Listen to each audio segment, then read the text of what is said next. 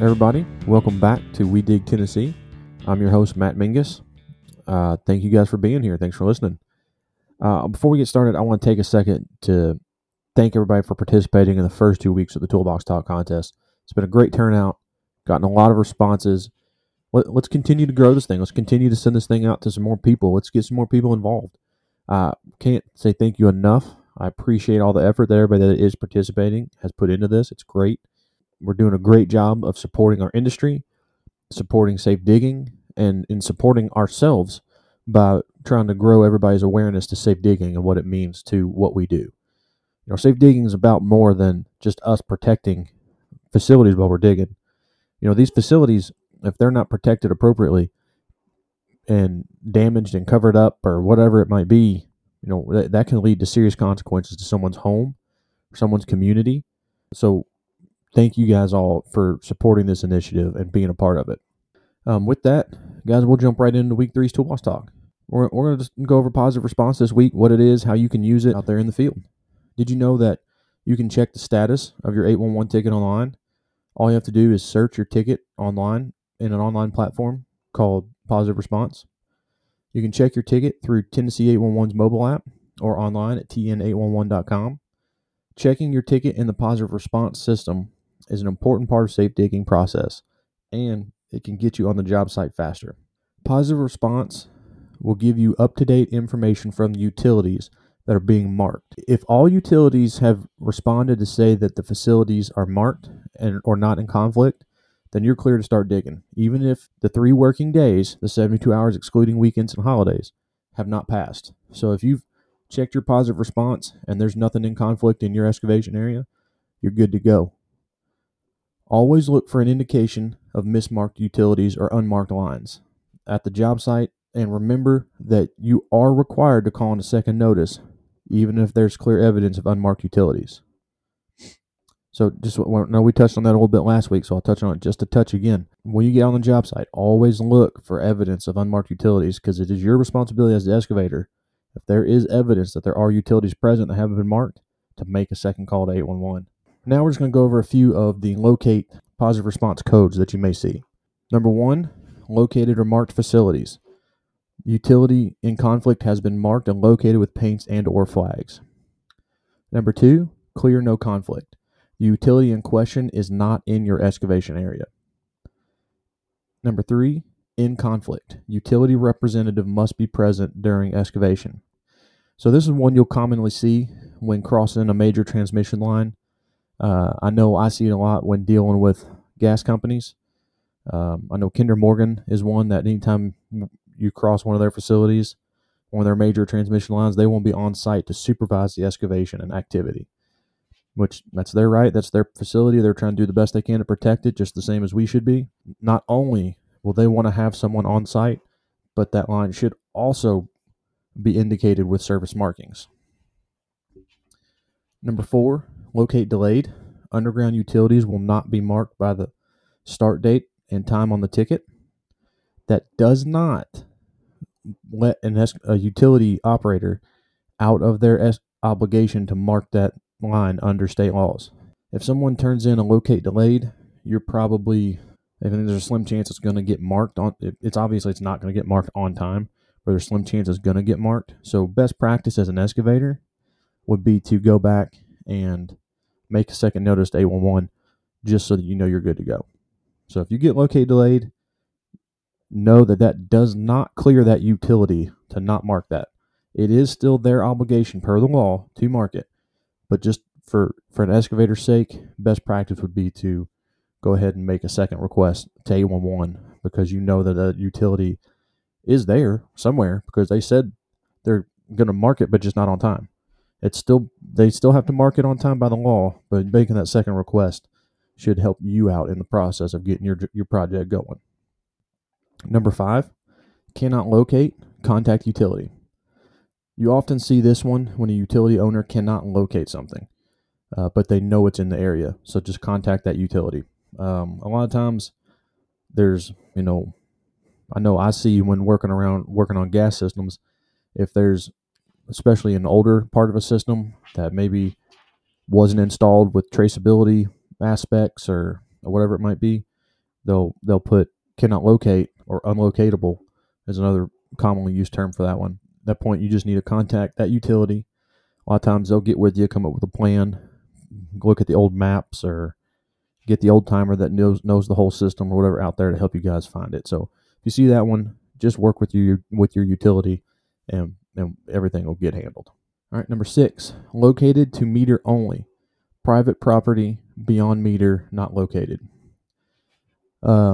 This one indicates a lot of, especially you see it a lot with water, sewer especially.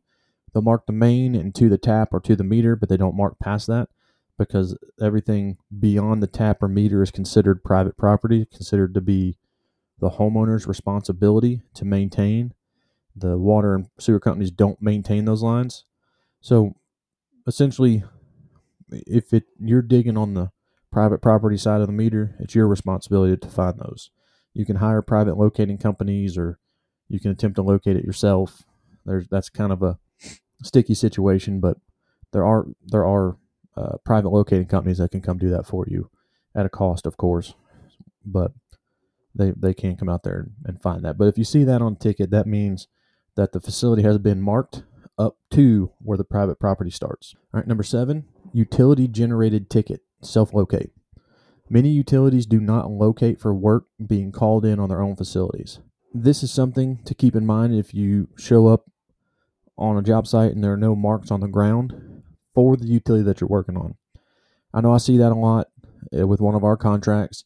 The particular utility owner does not mark their facilities for us.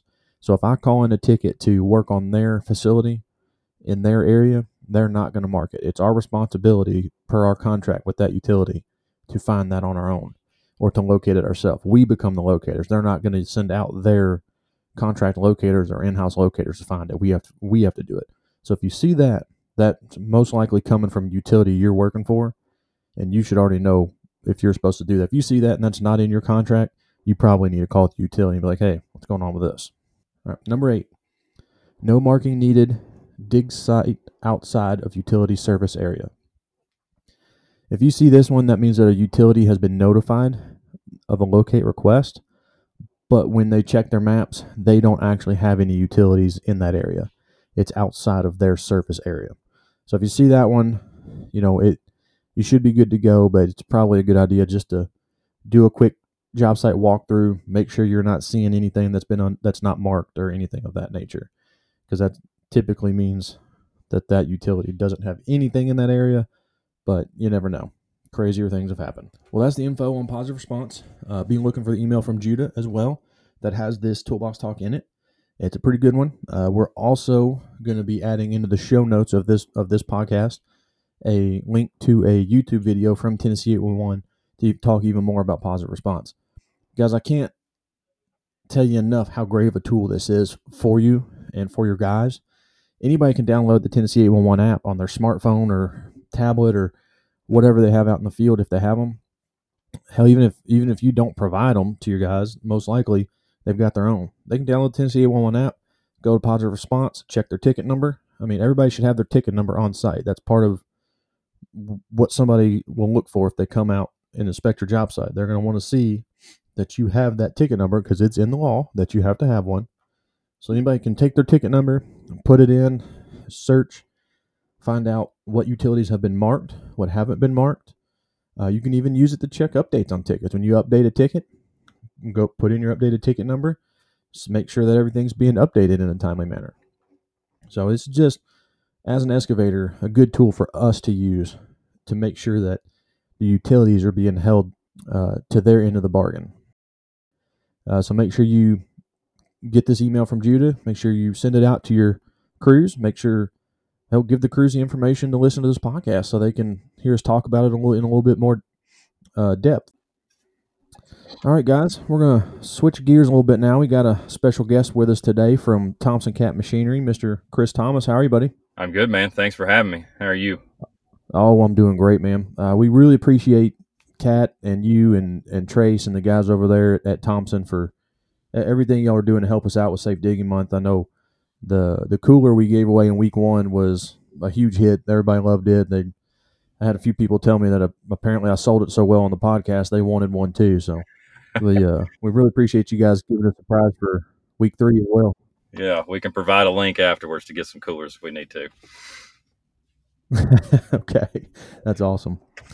Well, man, I know outside of you guys' support of the contest and Safe Digging Month and everything you're doing for the chapter, I know CAT itself has some pretty awesome things that can help with damage prevention and safe digging in as far as R&D and new technology in some of their machines. And I'd love it if you could kind of explain some of it for us.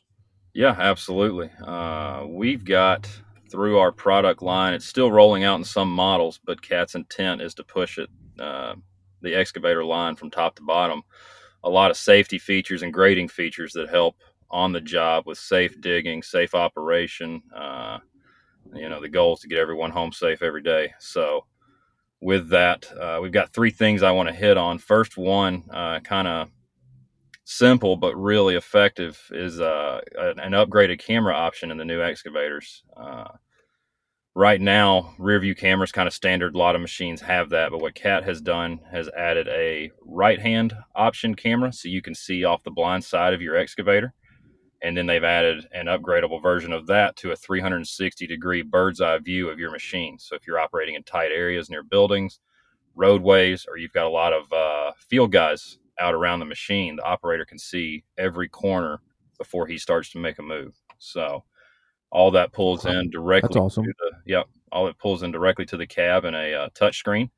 You can have the camera on, I guess, two settings. One, if you're moving, the camera can be on when you move, or you can have it on all the time. That way, even if you're sitting waiting for somebody to do something in front of you, you can still see around you. So, really neat feature and a great safety feature to keep everyone safe around the machine. Uh, from So let me ask you this: how does the 360 bird's eye camera work? Is it like one camera up top that kind of covers everything, or is it a bunch of individual like small cameras around the thing? Four individual cameras. You've got your rear view camera, which is standard in the machine. You've got a right hand camera just kind of above the door over there to the hydraulic access. You've got one on your left hand just behind the operator station where you would get in. And then you've got one that actually mounts on top of the cab. And the way the computer downloads, I guess, all the images, puts it into a bird's eye view like you were actually probably about 15, 20 feet above the machine. It's a really slick view. Actually has the top of the machine, even though the cameras aren't filming it, you see the top of the machine and probably 10 feet off of each corner. It's a really neat view. Well, that's awesome, man. Yeah. Yeah, I can see where that could come in super handy if you're out on the job site, got guys fueling machines or ditch guys down below you somewhere, and that right hand camera, man, that's awesome. I know how cumbersome it can be to see out the right side of that machine at times. I mean, it's damn near impossible. Oh yeah, absolutely. And if even from not necessarily safety, but just an expense on the job, you don't have guys smashing the counterweight or the doors hopefully into trees or things that they think they've got clearance, but they may not have. So on top of safety, hopefully got some money on the job as well. Yeah, it's amazing what those counterweights can find. Absolutely, absolutely. All right, and I guess you guys have got another feature. I understand as an e-fence, maybe Yeah, you can kind of set some parameters around depth and stuff, if I understand it correctly. yeah, absolutely. So with eFence, what the specific goal here is safety. With different application in mind, what you can do in eFence, you can set 5 different parameters for machine where it'll stop. So, for instance, the first and I think the most used I've seen so far since these have rolled out has been the swing eFence with the swing stop. So you can set a swing right and a swing left stop. That way, if you're digging near a roadway or again buildings, trees, if you've got operators or field guys down to the right or the left of the machine, you can set that machine to stop at, say, if you want it 20 degrees, or even just move the machine before you start operating. You can say, hey, my right swing, I want it to stop here, and then swing back to your left, and then it gives you a range that you're swinging in. And as you push to that boundary, the machine slows to a stop and won't let the operator push through it.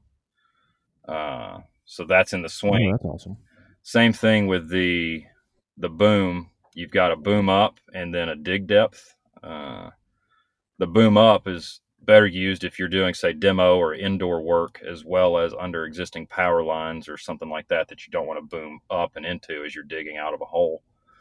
You can raise the boom and set it, say, hey, boom stops here when I'm booming up, and it won't push through. And then as well as a floor, you can set, 2 foot, 3 foot, 4 foot depth that as you push down with the stick or the bucket, it won't push through that floor as well.